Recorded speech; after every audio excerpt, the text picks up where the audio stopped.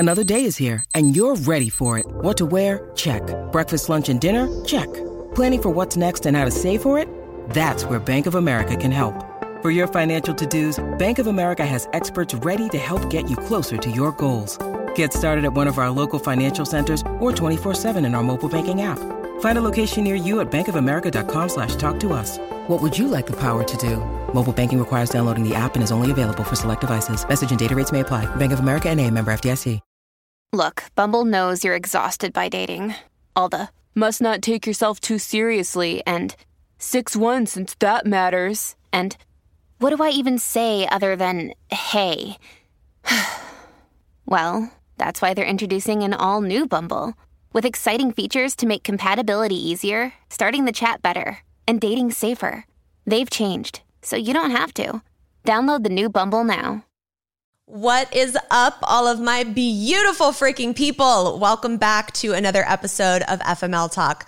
I am so excited for today's episode because today you're going to get to know someone that you've heard me talk about, you've heard on the show a few times, but you don't really know.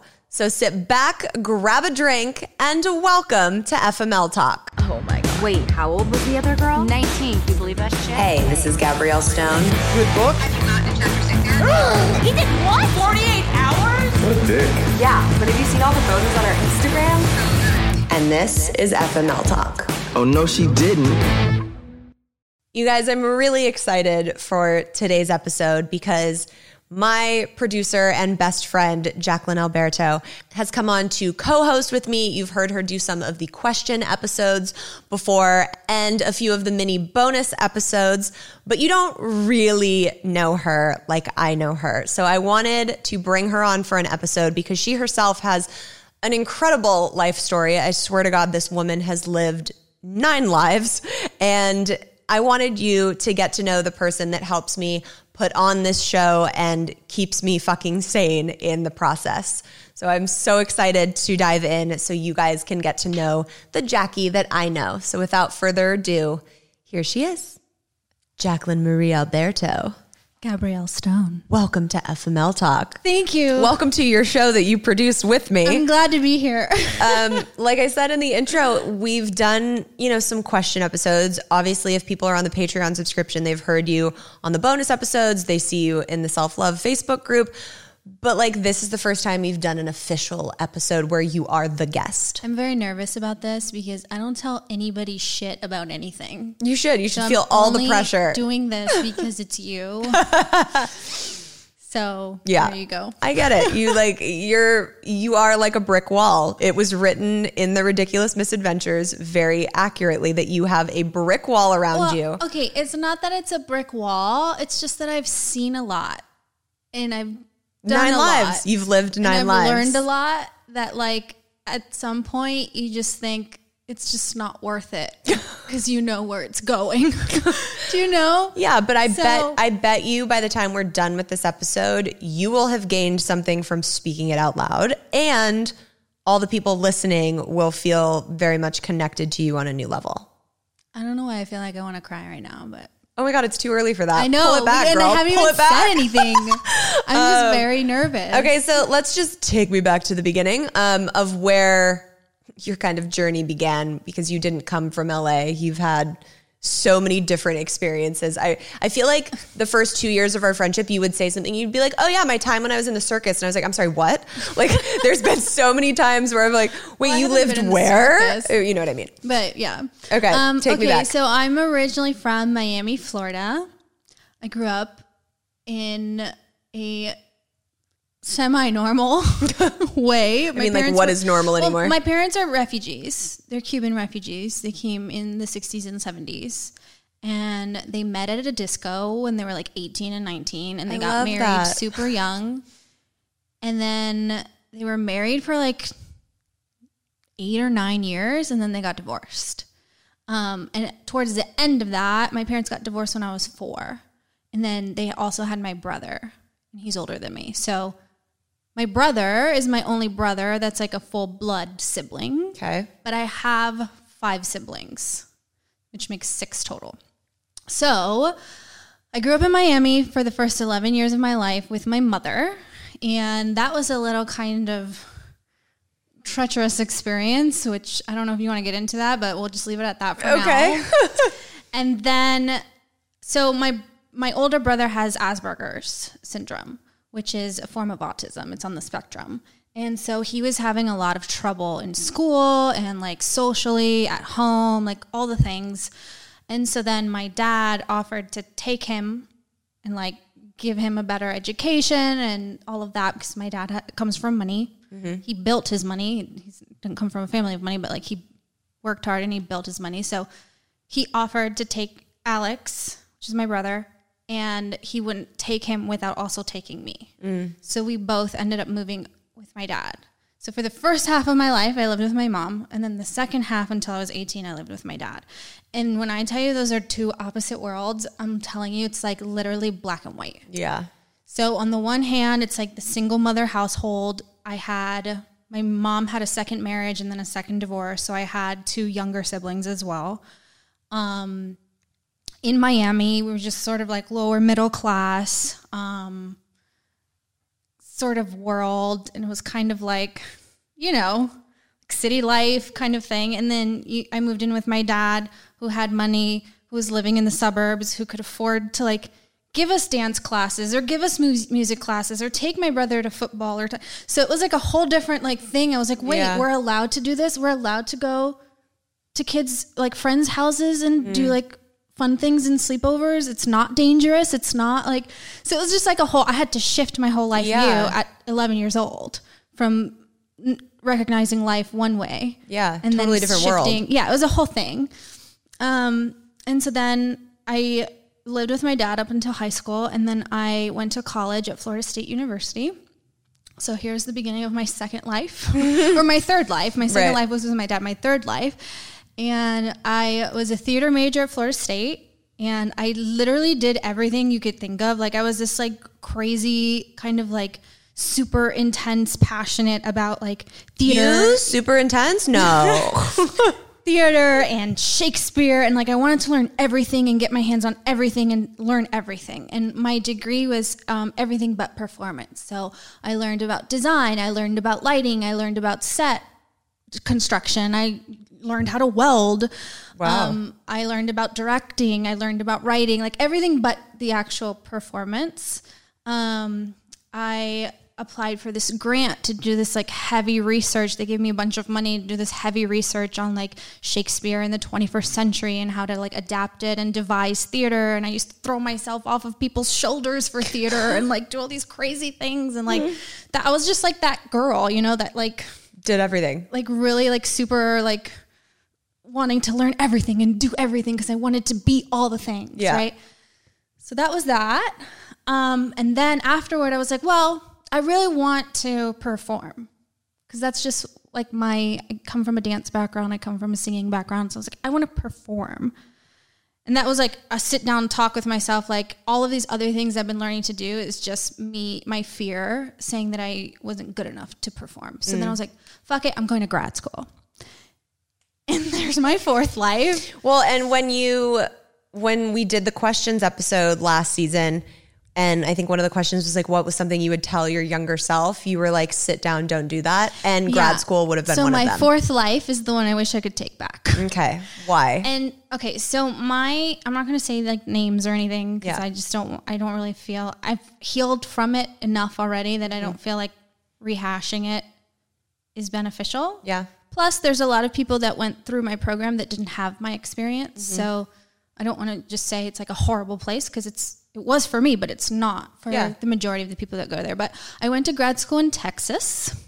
And if you paid me to go back to Texas, very sorry for anyone who's in Texas. The people are wonderful, but I would never go back. Girl, I didn't have a terrible experience in Texas and you couldn't pay me to go to Texas. Again, not hating on anyone in Texas, but the laws are bullshit at the moment. It was less so much the laws and more just so like there was so much trauma that happened to me in the span of 2 years that I just refused to step foot in the state. Yeah.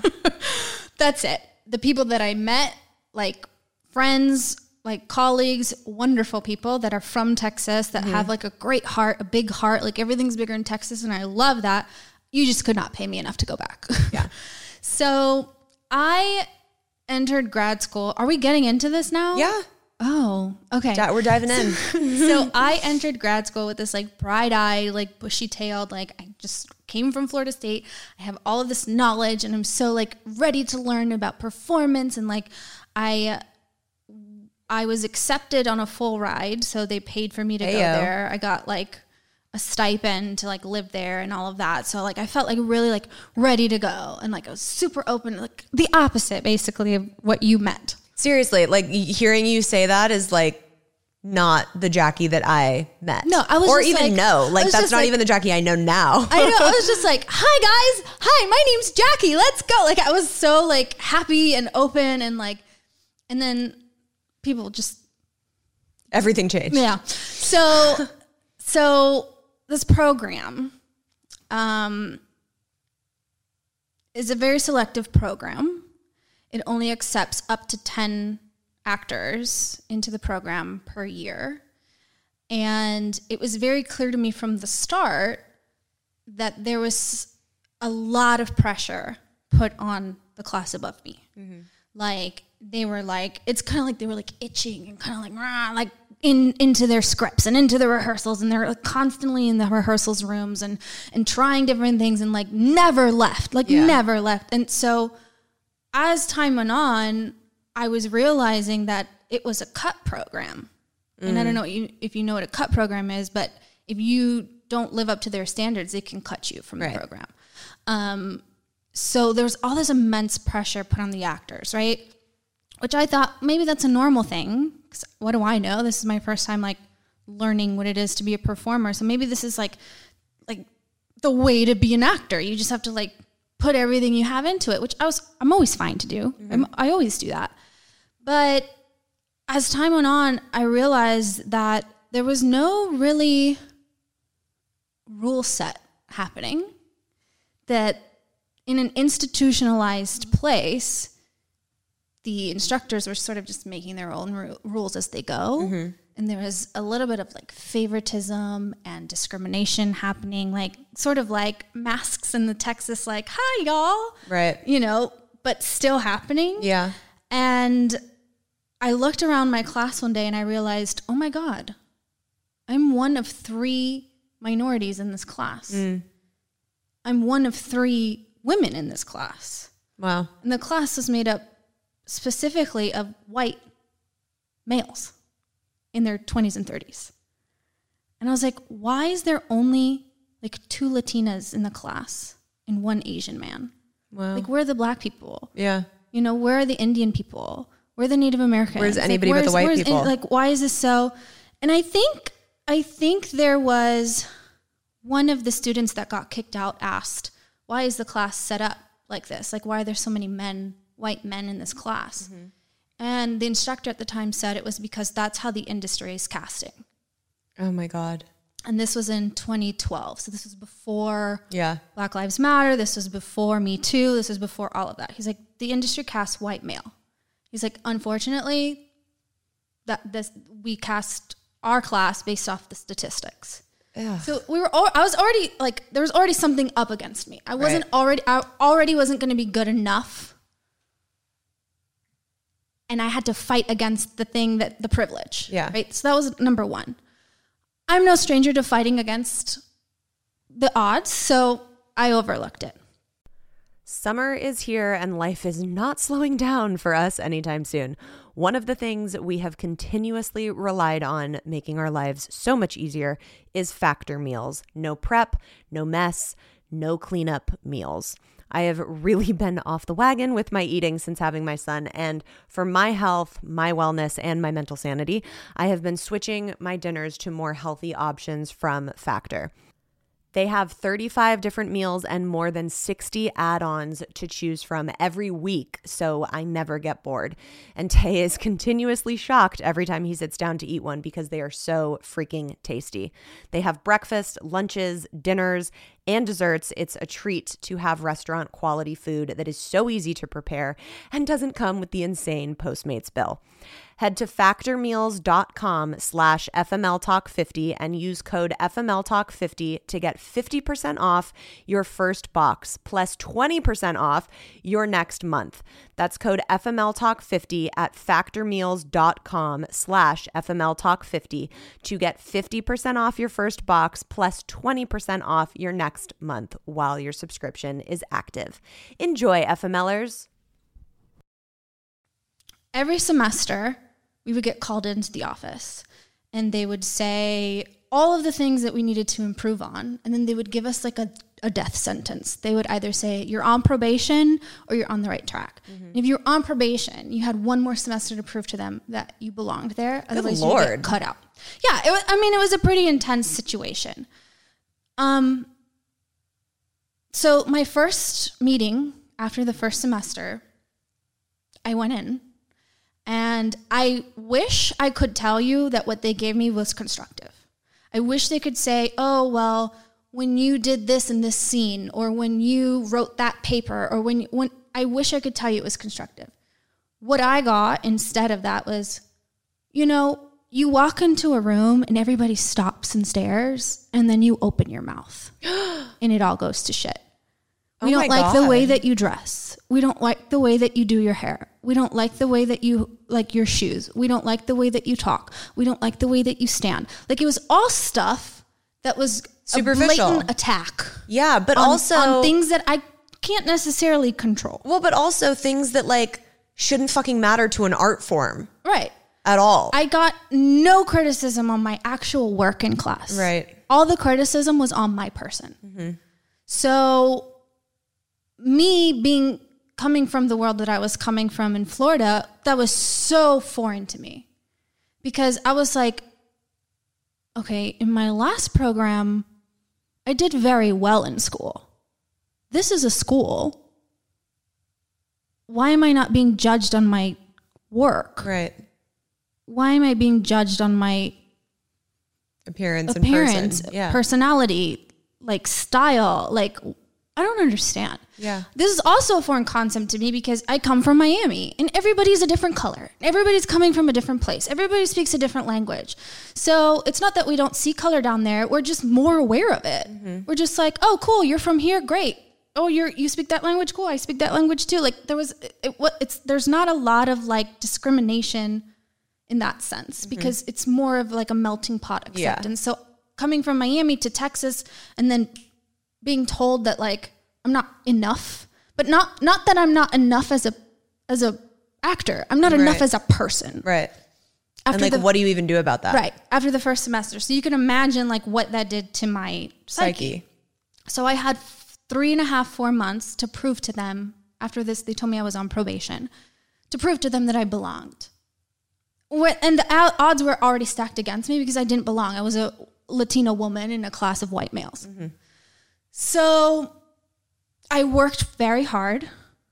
I never left the rehearsal room. I read every book imaginable. I studied. I did everything they told me to. And I was starting to look like the other classes that were coming through. I was like, oh, this is what it is. They instill in your brain. They break you down at first. I hope they're planning to build me back up. Right. So I accepted it. I was like, okay, this is the breakdown phase. I just have to do what they say. I bought all new clothes. I bought all new shoes. I learned to walk differently. I learned to stand differently. I learned to not speak out and like craft my thoughts before opening my mouth. Like everything they told me to do, I did. It's like really wild to hear that, knowing you as a person now and seeing how that wall that you very much so have when you first meet you got built, because that's where it was built. That's where they started putting in the pipes. Yeah. Right. So I did it. I fought tooth and nail, blood, sweat, and tears, and it got me sick. I would never leave the rehearsal room. I would stay up late, like learning, practicing, whatever. And I got really sick because I stopped taking care of my body. I stopped eating. I stopped like listening to the warning signs my body was telling me. And I got a UTI, which I had never had before, and it spread through my bloodstream and into my kidneys, and I had a kidney infection. And I was having like 105 fever for like 5 days until I finally like drove myself to the hospital in the middle of like a school week, which was like unimaginable. Like, how dare you like take an hour and miss class to go to a doctor's appointment? But I drove myself to the hospital, and thinking it was just going to be fine. They were going to give me some like shot or IV or something and I'll be fine. I went in and the nurse took my temperature. She took my blood. She like did all the tests, and she's like, how long has this been going on? I was like, I've been feeling this for like 3, maybe 4 days. She was like, okay, wait here. She left. The doctor came back. He's like, I don't want to alarm you, but we're just going to keep you here overnight. It's nothing to worry about, but I just want to show you, like, this is the normal white blood cell count, and this is your white blood cell count. And he's like, it's 400% more. So we need to keep you here for the night. It'll just be one night, and it'll be fine. I'm like, okay, well, let me make some calls and figure it out. So I had to like call all my teachers and tell them I'm in the hospital, but I'll be fine tomorrow, whatever. They gave me stink about it, but like, I was like, what can I do? You know, a day turned into 2 days, turned into 3 days, turned into 7 days.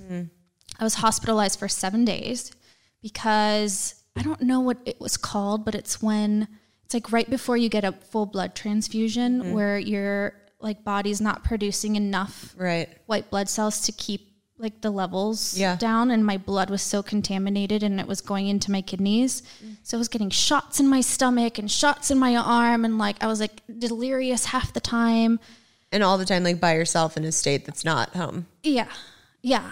And my dad came, my aunt came, and after a week they told me I could finally go home, but I needed to take an extra week's rest. And I was like, I can't do that. I was like, I have to go back.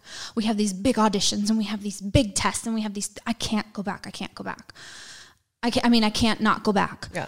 And I was the lead in the play, and they recast me after like not knowing what my state was. And I was like, this can't happen. Like, I need this. Like, I'm going to get kicked out. Like, I can't, like, not, this can't.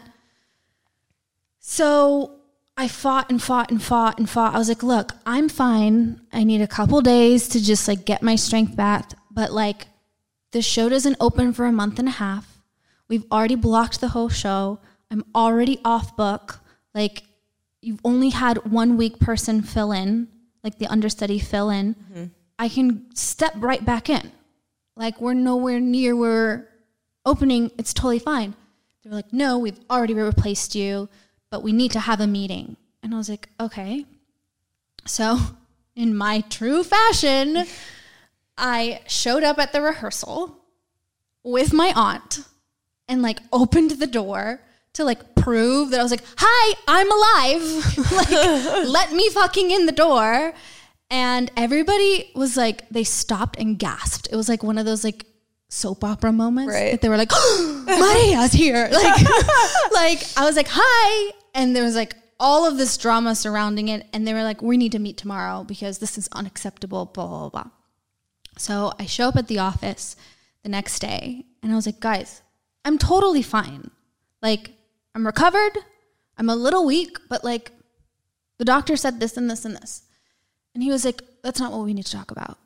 We need to talk about you not finishing the program.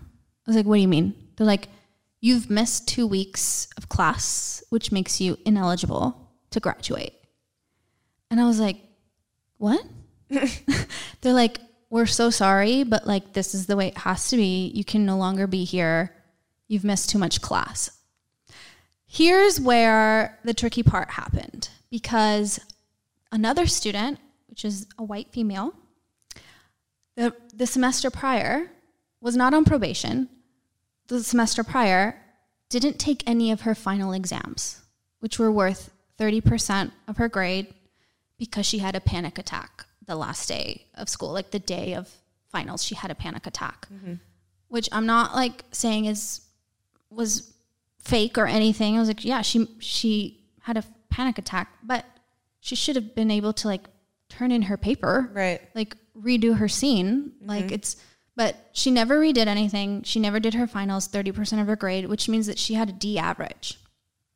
And they came to me and they were like, you're going to be kicked out. And I was like, why? You missed too much school. And I was like, okay, well, if you kick me out, you're going to have a really big problem on your hands. And they're like, what do you mean? I was like, my classmate didn't do any of her finals last semester, which means that she's failing. And according to the contract, the school code of conduct that you all made us sign, you can't fail any of your classes.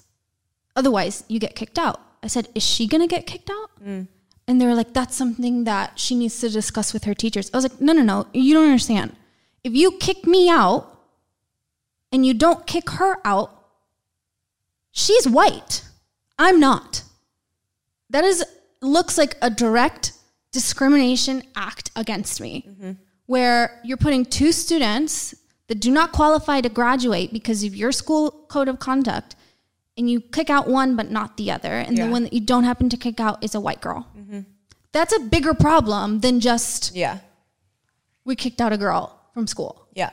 So I don't need to talk to her teachers. She doesn't need to talk to her teachers. That's something for you guys to figure out.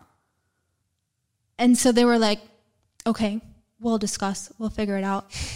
And I was like, you do that and let me know how it goes. And then a week later, she's crying in the bathroom, the girl. And we're like, why is she crying in the bathroom? What happened? Oh my God, did they attack her? No, she's crying because she has to redo all her finals. Oh my God. And from then on, they left me alone. Well, good. But at that point, I was done. I was like, fuck you guys. This is not the thing. Yeah. I still had a year left to go. I was like, leave me the fuck alone. Let me just fucking graduate and never look back. So that's sort of what I had to go through in the program. Yeah. But then there's other factors that went around later. That added to that brick wall that you talk about. Yeah. And that was at the next stop, or was that still in Texas? This is still in Texas. Okay. So I know this story from you sharing it with me personally, and then when we did the grief episode, you came on Happy Hour to kind of talk about the like overview of it. But it's heavy. Yeah. So let's start at the beginning of that. Great. So this happened before I was hospitalized and before that conversation. This was like right in the middle between my first and last year. I had gotten a theater contract to do a show in the middle of a canyon in Texas. It was like 8 hours away from where I was, and it was like a whole summer, and I was a dancer for the show. So outdoor theater, outdoor venue, seats like 2,000 people, 3,000 people. Show is completely outside, rain or shine. We do the show. Heavy choreography. Like we had to take ballet class before every performance. I think we did like 67 performances in the summer. Wow. But the most authentic, genuine, fun, vivacious, vibrant people that you could meet in your life. Like these people instantly clicked with them, like became my family. We spent all our time together. We went to bars. We did the show. We went to class. We did so many things. Like it's like your family. Instant family. Which was probably so welcomed after being in such a toxic environment at school. Yeah. Yeah. They revived my spirit a little bit. Yeah. After that, I was like, oh, well, I thought I wasn't good enough as a person, but these people are telling me that I'm worth it. Right. So they revived me a little bit, and we did the show. It was super fun, like just great people all around. And we were about to close out the last week of the show, and we went to the closing night party, which was at this like giant, like 10-acre ranch with like, we went to the pool and we had this like dinner set up and we had this giant like 30-foot bonfire, like all of this stuff. It's like super Texas, right? And we were driving back from the party and people were like shifting around who was driving back with who. We were drinking all day long. But my car, we left first. We were like one of the first to leave because the driver, she's like a very responsible, like very conservative type of girl. And she wouldn't let me go in anyone else's car. She's like, you drove with me, I'm driving you back. Like, that's it. And thank God for her. But she drove us back.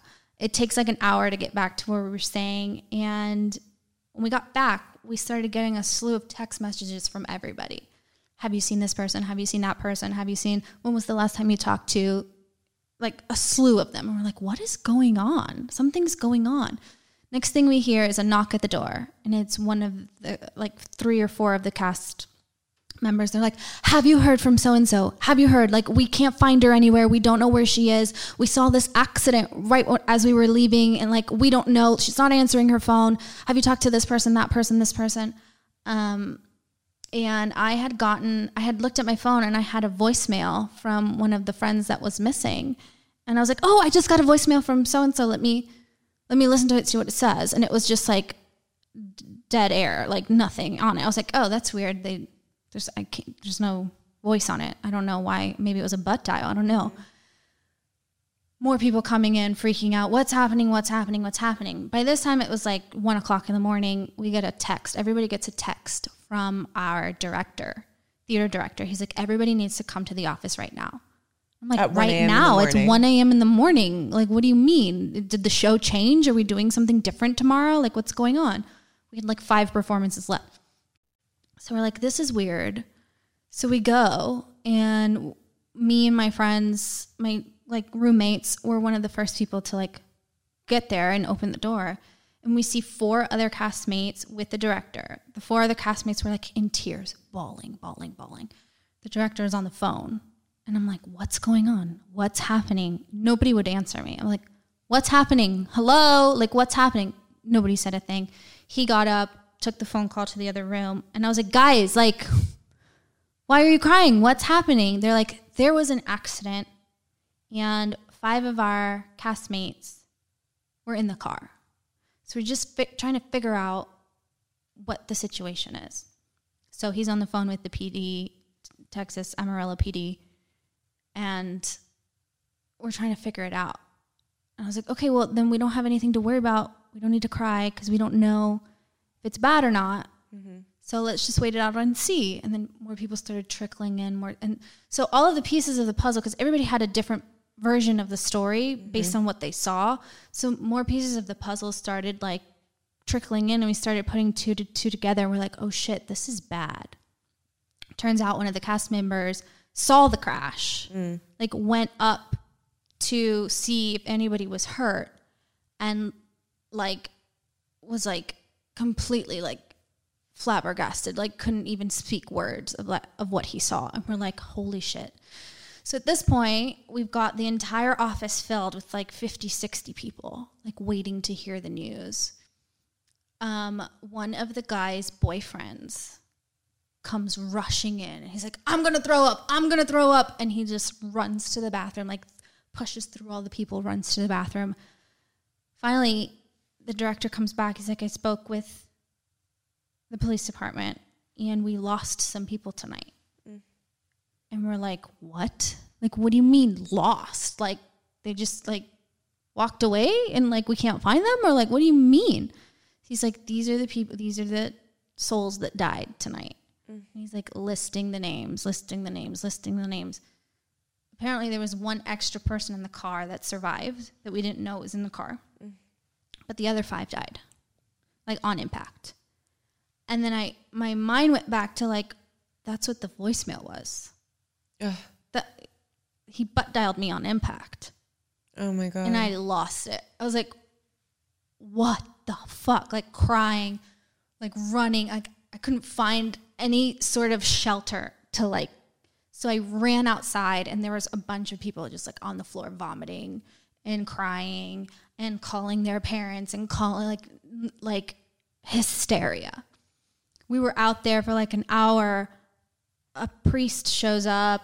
Another like pastor shows up. We've got like 3 members of the church there praying and saying, you know, their prayers. And we're there in this like outside this like crazy crowd of like hysteria and religion. And it was just this like weird, out of a movie. And then towards the end, our one friend that was late to the party, late to get home, didn't know anything that was going on. You hear him from like across the parking lot, and it's a pretty big parking lot, screaming, "What happened? What happened?" Like screaming and crying and screaming. He's like, "Somebody tell me what happened." Oh my God. He gets there, nobody says a word. Nobody says a goddamn word. Because we couldn't fucking say anything. Yeah. I called my parents, I think it was 4 a.m, and told them what happened. And they're like, "Do you want to come home?" I was like, "I don't know what the situation. I don't know what's happening." So it was a car accident. It was a car accident. Did they hit another car? They hit an 18-wheeler that was packing barrels of water bottles that fell then on top of the car. And just crushed the car. Yeah. So the driver was killed on impact. The person sitting in like the little like hand rest that wasn't supposed to died on impact. Passenger seat died on impact. The 2 in the back, I don't think died on impact, but like died slowly after from the crushing, I think. Yeah. And then the one that the crushing missed was in the back seat. And the friend that saw the accident finally later told us that like all he could hear was his voice like screaming out of the top of his lungs. And then when we went to visit him in the hospital, he says he has no recollection of it.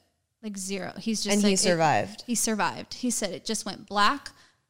Doesn't remember screaming. Doesn't remember like screaming help or anything. Just like the brain just shut it off from his memory. He had no recollection of anything. And so the directors of the show the next day said, "We're going to meet at this Baptist church to figure out what we're going to do with the rest of the show." Because at that point we had lost 5 castmates. And we needed to, I guess, decide collectively on like what the fate would be of the show. Which is, thinking about it now, it's just like so stupid. Like, who cares about the fucking show? But at the moment, it felt very important that we have this conversation. And half the cast decided that they didn't want to continue with the show. Half the cast was debating that all the reasons we should. You know, like, we have to do it for the memory of them. We have to do it because they were such hard-working dancers. They were such amazing people. Like, we have to do it for them. And some people were like, "Well, no, I don't want to do the show if they're not a part of it." Right. So we came to the conclusion that, like, if you want to go, you can go. If you want to stay, you can stay. And that was just what we were going to leave it, because it was too emotional. We were never going to come to a collective decision. I remember leaving the Baptist church and paparazzi was already outside. Like all the news reporters, like trying to get information, like trying to understand what was happening. And we were set to go to rehearsal later that day to like see what we had. Or not that day, the next day, I think we took the day off. But the next day, half the cast decided to leave. So when you have a cast of just dancers alone, and we're not talking musicians, we're not talking singers, we're not talking actors, just dancers alone, there was like 27 of us. Half of them were gone. Either they died or they packed up and left. Yeah. So I think we were left with like maybe like 13 or 14 people on like this giant stage that had to fit 30 dancers, right? And we were trying to figure out how to fix the show, how to like change the choreography, how to do this and that. We're on the stage and the dancers are on stage and they're like starting positions and the rest of the cast is sitting in the audience. And I go to my spot, like I'm trying to be like noble about it and be like, this is where I stand. This is what I'm doing. I'm just going to follow direction. And I look out to the audience and the entire cast is bawling in tears. I'm like, what happened? Did somebody get hurt? Like what happened? What happened? And I turn around to see what happened, and I realized the stage was bare. There was nobody left. Yeah. And that was the saddest thing I think I'd ever seen in my life at that point of like, what happened to our fucking family? Right. Like, it was barely anybody standing there. Some people had partners that they were dancing with that they were dead. Mm-hmm. And the choreographer, like, bless her heart, was like trying to figure out how to fix a show that's broken. Yeah. And she's changing partners around and fixing choreography. The orchestra starts playing the music so we could start dancing. And one of the dancers just stopped. She's like, no.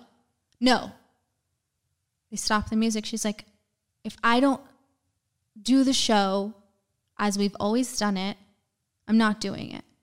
She was like, so-and-so is my partner and he's gone. If I'm doing the show for him, I'm not dancing with anybody else. I will dance my partner part solo. Yeah. I will lift myself. Mm-hmm. I will flip myself. Yeah. Like this, we're not changing the show. So we didn't change the show. And the choreography stayed as it always been. There were holes everywhere, people missing. That night we did the show just for friends and family. And it rained, like heavy downpour. And usually when it rains like that with thunder and lightning, we don't do the show because we've got electrical and it's dangerous. But we started the show, it started drizzling, it started pouring. And the stage managers cut the show. The lights went off, music went off, everything just shut down. And they're like, everybody seek shelter, like it's raining too hard over the loudspeaker. And we kept going. We didn't stop. We didn't leave. We just kept going. And the stage manager later told us, she was like, they're not moving. They're not leaving. What do we do? And the assistant stage manager was like, well, bring it back up. They're going to go. Yeah. So we finished the show in the pouring rain. And one of my dancer friends was like, this person used to love dancing in the rain. Mm. And she's like, I have no doubt in my mind that he's causing this rain. And sure enough, when we finished the show, we took our final bows, the rain just stopped, like cold turkey. Like it was pouring rain and it just clear sky. And we're like, oh yeah, that was for sure him. And I think that moment like helped us get our composure back of like washing away sort of like metaphorically like the hurt. And we were like, okay, well, this is the show. So we're going to do this and we're going to do it right. The next 3 shows were sold out, double capacity, because the news had become national. You know, always bad news is better than good news. So we were oversold. There was people sitting on the stage, people sitting in the aisles, people sitting up at the top, like filled with people. Yeah. And we're like, what the fuck is this? Like, the show's never been this packed, ever. It's like a show in the middle of fucking nowhere, Texas. Like, the worst part was at the end, we're supposed to like greet the audience, like, thank you for coming. You know, we're in our little, like, we're right in blue gear. And we had so many moms like judging. Well, I heard he was drunk and that's why, you know, you shouldn't be drunk behind the wheel. And I heard they were high and I heard this. And like they were sort of mean about it. They were like, that's why you shouldn't do this. Like they were pointing fingers at us and like judging us because of like the accident and like the actions of the people in the car. And this one girl was like, hell no. And she starts going like she's gonna like beat this mom's ass. Like she's like ready to like, and we had to pull her back because she was like just ready to go off. And like people don't understand that like when tragedy strikes like that, like no matter what you believe, you need to have compassion. Yeah. Like whether you believe like drunk driving is bad. Yes, we all agree drunk driving is bad. But like there were still 5 lives that were lost. That's 5 lives that were lost. Yeah. And like you need to like show a little bit respect. Yeah. Like, you can't just like write it off because of your belief system. No. And like, no. So we did the show and I had to jump on a flight the day after we closed it out. But my parents had booked my flight like 3 hours away because it was like a cheaper flight or something. So I had to drive my car to that airport to fly to Florida for only 2 days time. And I was a wreck. I hadn't slept. I hadn't eaten. Like I was getting behind the car at like 7:30 in the morning to drive to make like a 2 o'clock flight or something. and I was falling asleep behind the wheel, and I got pulled over by a cop, and he's like, why are you going 112 miles an hour? He's like, what's the emergency? And I just start crying. I was like, I haven't stopped. My friends are dead. I need to catch this flight. I have to go fast because I'm falling asleep. Like bawling. And he's like, took a step back. He's like, okay. Okay. Do you want to follow me? Do you want me to follow you? Oh. Like, so he didn't give me a ticket or anything, but like, he was like scared. He was like, oh my God. He was like, I don't know what to do. What did I just walk into? I go home for 2 days, and like, I still had to go back to school. To like the school that was like making me feel like less of a person. And I was in tears with my dad, like the night before my flight, of like, I don't want to go back. Please don't make me go back. Like, I cannot face this right now. He's like, you need to finish this. You started it. Life goes on. I was like, you don't understand. The year after the accident was one of the hardest years because there's no time in between. So I didn't have any grieving time. I didn't have any time to process. It was just like, go, go, go, go, go. And nobody else was there. From the outside, it was like, oh, 5 people died. I didn't know them. Or, oh, that's really sad. I feel bad for these people. But like, if you were there and they were part of your family and they revived your spirit and they made you believe in yourself again, to go back to a place where people were going to shoot you down and pressure you and make you feel like shit, and not only were they like not around, but they were dead. How do you pick yourself up and like keep going from that? Yeah. Like, I had PTSD for months. I would be in the middle of my movement class and just burst out into tears and scream and cry. And like, I would have to apologize to the teacher. I'm so sorry. He's like, I get it. It's cool. I get it. I got a boyfriend at that time because I was so vulnerable. And I was like, I felt so isolated and alone. And he was a really sweet guy. He ended up later finding out he was cheating on me, but that's besides the point. He was there while I was hospitalized, and so that was a big help. One night, I was watching the Harry Potter movies because I had never seen them, and I think in number 4, one of the wizards dies for the first time, and I saw that, and I lost it. Yeah.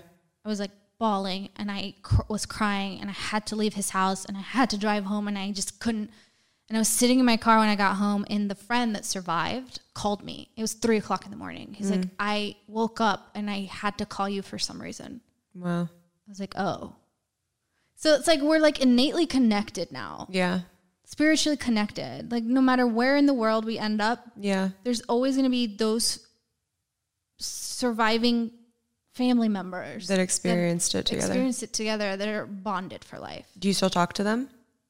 Sometimes I do.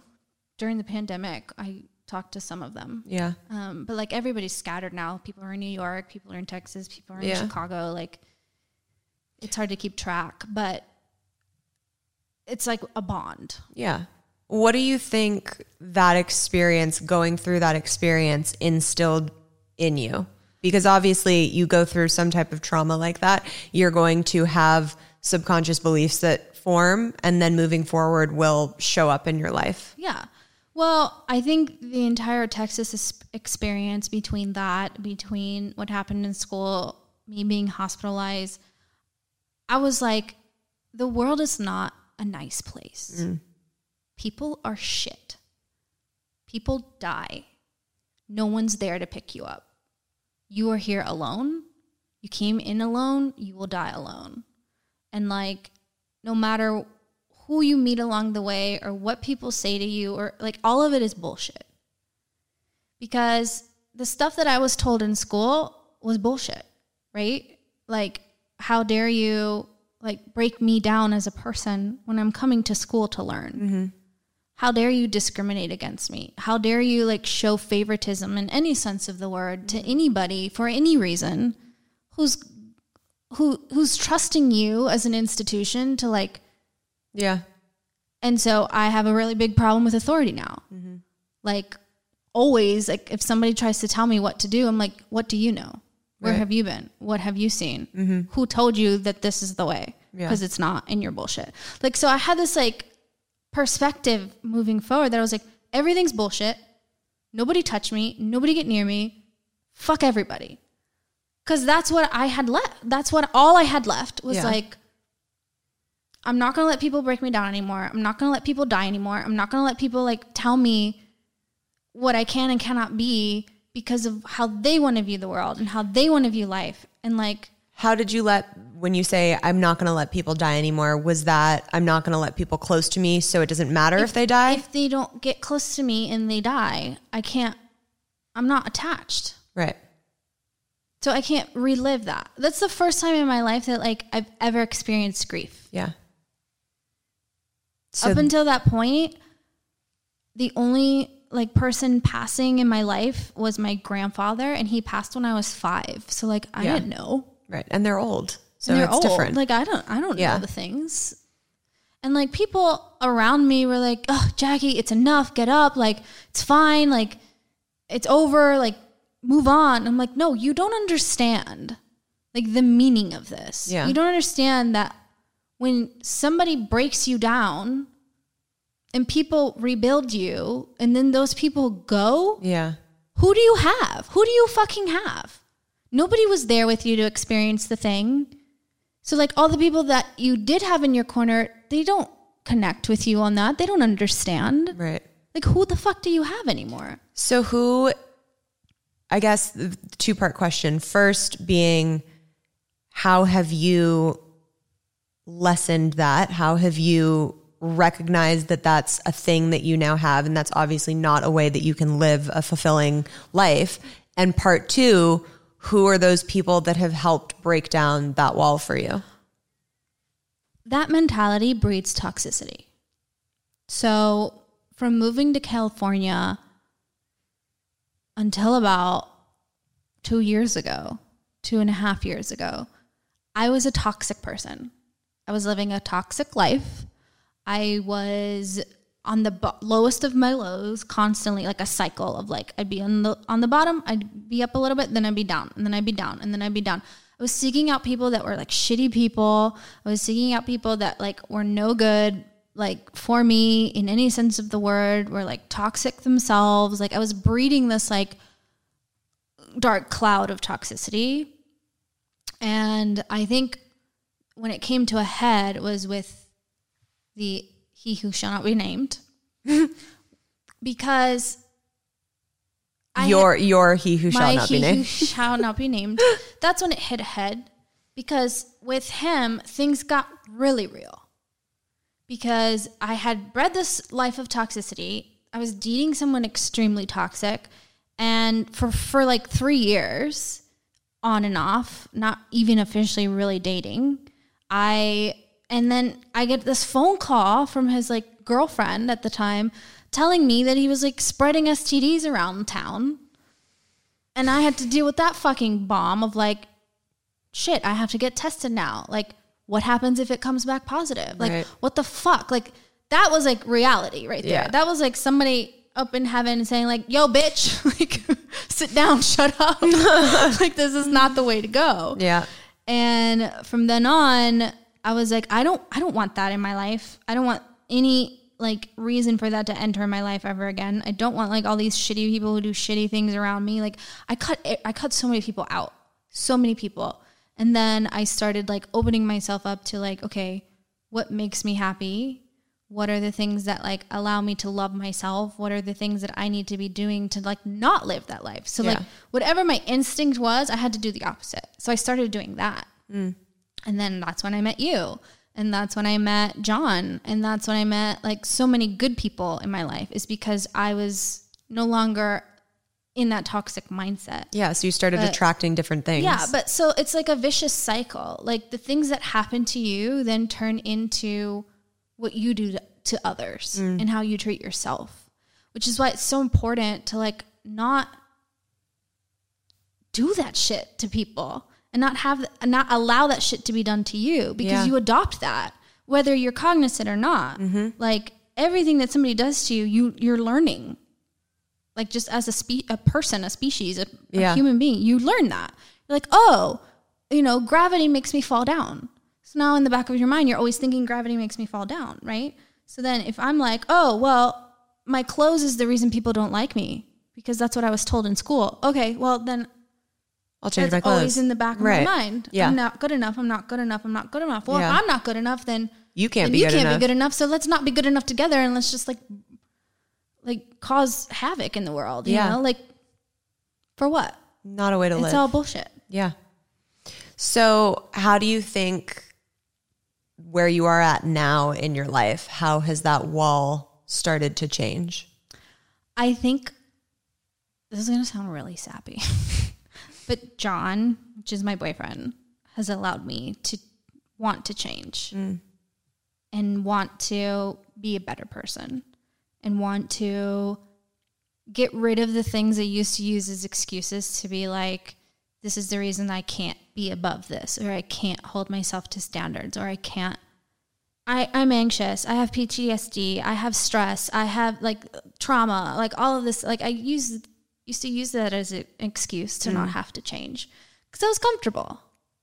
But then it was like the thought of losing somebody who's good for me, who teaches me things, who makes me want to be better. It was like, I can't lose another fucking like revival card. Yeah. You know, because those friends were my revival. And so John's my revival. And I'm not going to lose that. Yeah. You know, so it's like, it's either I have to change and if I don't want to change, I have to step out. Either way, I lose. Yeah.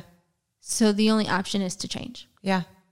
Similar when I met you, I was like, wait, this bitch is so open and nothing bad happens to her.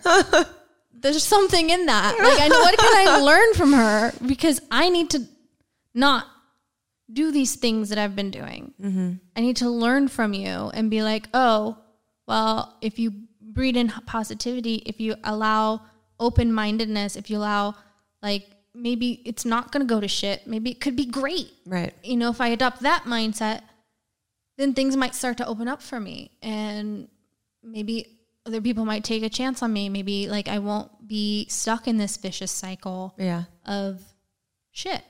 Well, I've seen a massive change in you just from when I've met you to how you are now. It's happened slowly, but it's happened, and you are a much different, more open version of you now than you were when I met you. Yeah. I mean, when I met you, when we started going out, I was like, this bitch hates me. Yeah. Well, because it's true. I hated everybody. I was like, nobody gets, but that's 7 years in the making. Mm-hmm. You just allowed it to push it a little bit over the edge more than other people. Yeah. But it has been a slow healing process of going from a shit place where I felt like nothing. I wasn't good enough. I'd lost everything that I could ever lose in my life to now. Like, that doesn't happen in a year or 2 years. Like, that's constant. Like, okay, I meet someone new. What do they teach me? I meet someone new. This life experience taught me this. This life experience taught me that.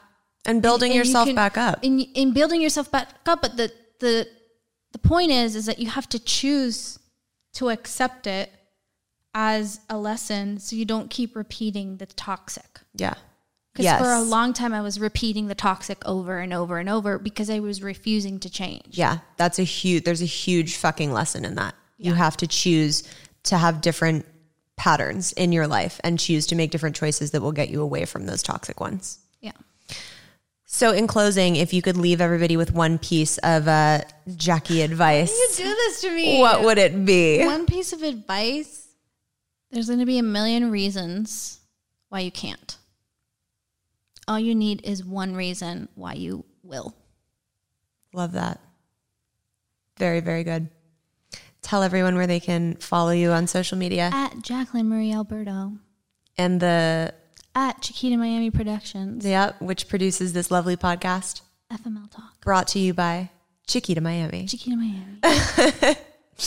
All right, girl. I love you so much. Thank you for being here. I know it's not an easy story to rehash, but I'm really proud to see the growth from such a really traumatic thing that you dealt with.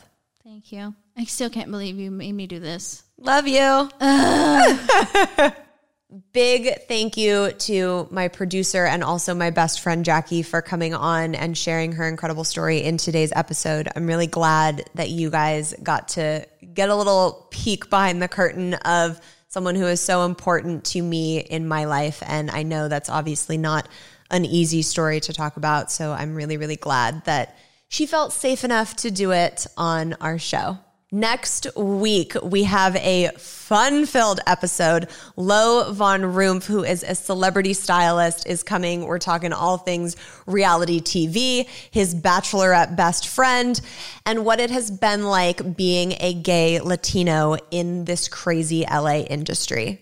As always, make sure you guys are subscribed so you never miss an episode. Keep up with us on Instagram at FML Talk Podcast for all extra bonus content, and to join the private self-love Facebook group, you can go to patreon.com/FML Talk. And as always, guys, have a self-love cocktail on me. Cheers. Welcome to As a Woman, Fertility, Hormones, and Beyond. I'm your host, Dr. Natalie Crawford, and I am a fertility physician and co-founder of Fora Fertility in Austin, Texas. We will talk about a wide range of topics, including the menstrual cycle, your hormones, infertility, IVF, mental health, and, well, beyond. So join us and become part of the community of collaboration that amplifies others as a woman. This podcast has been brought to you by Podcast Nation.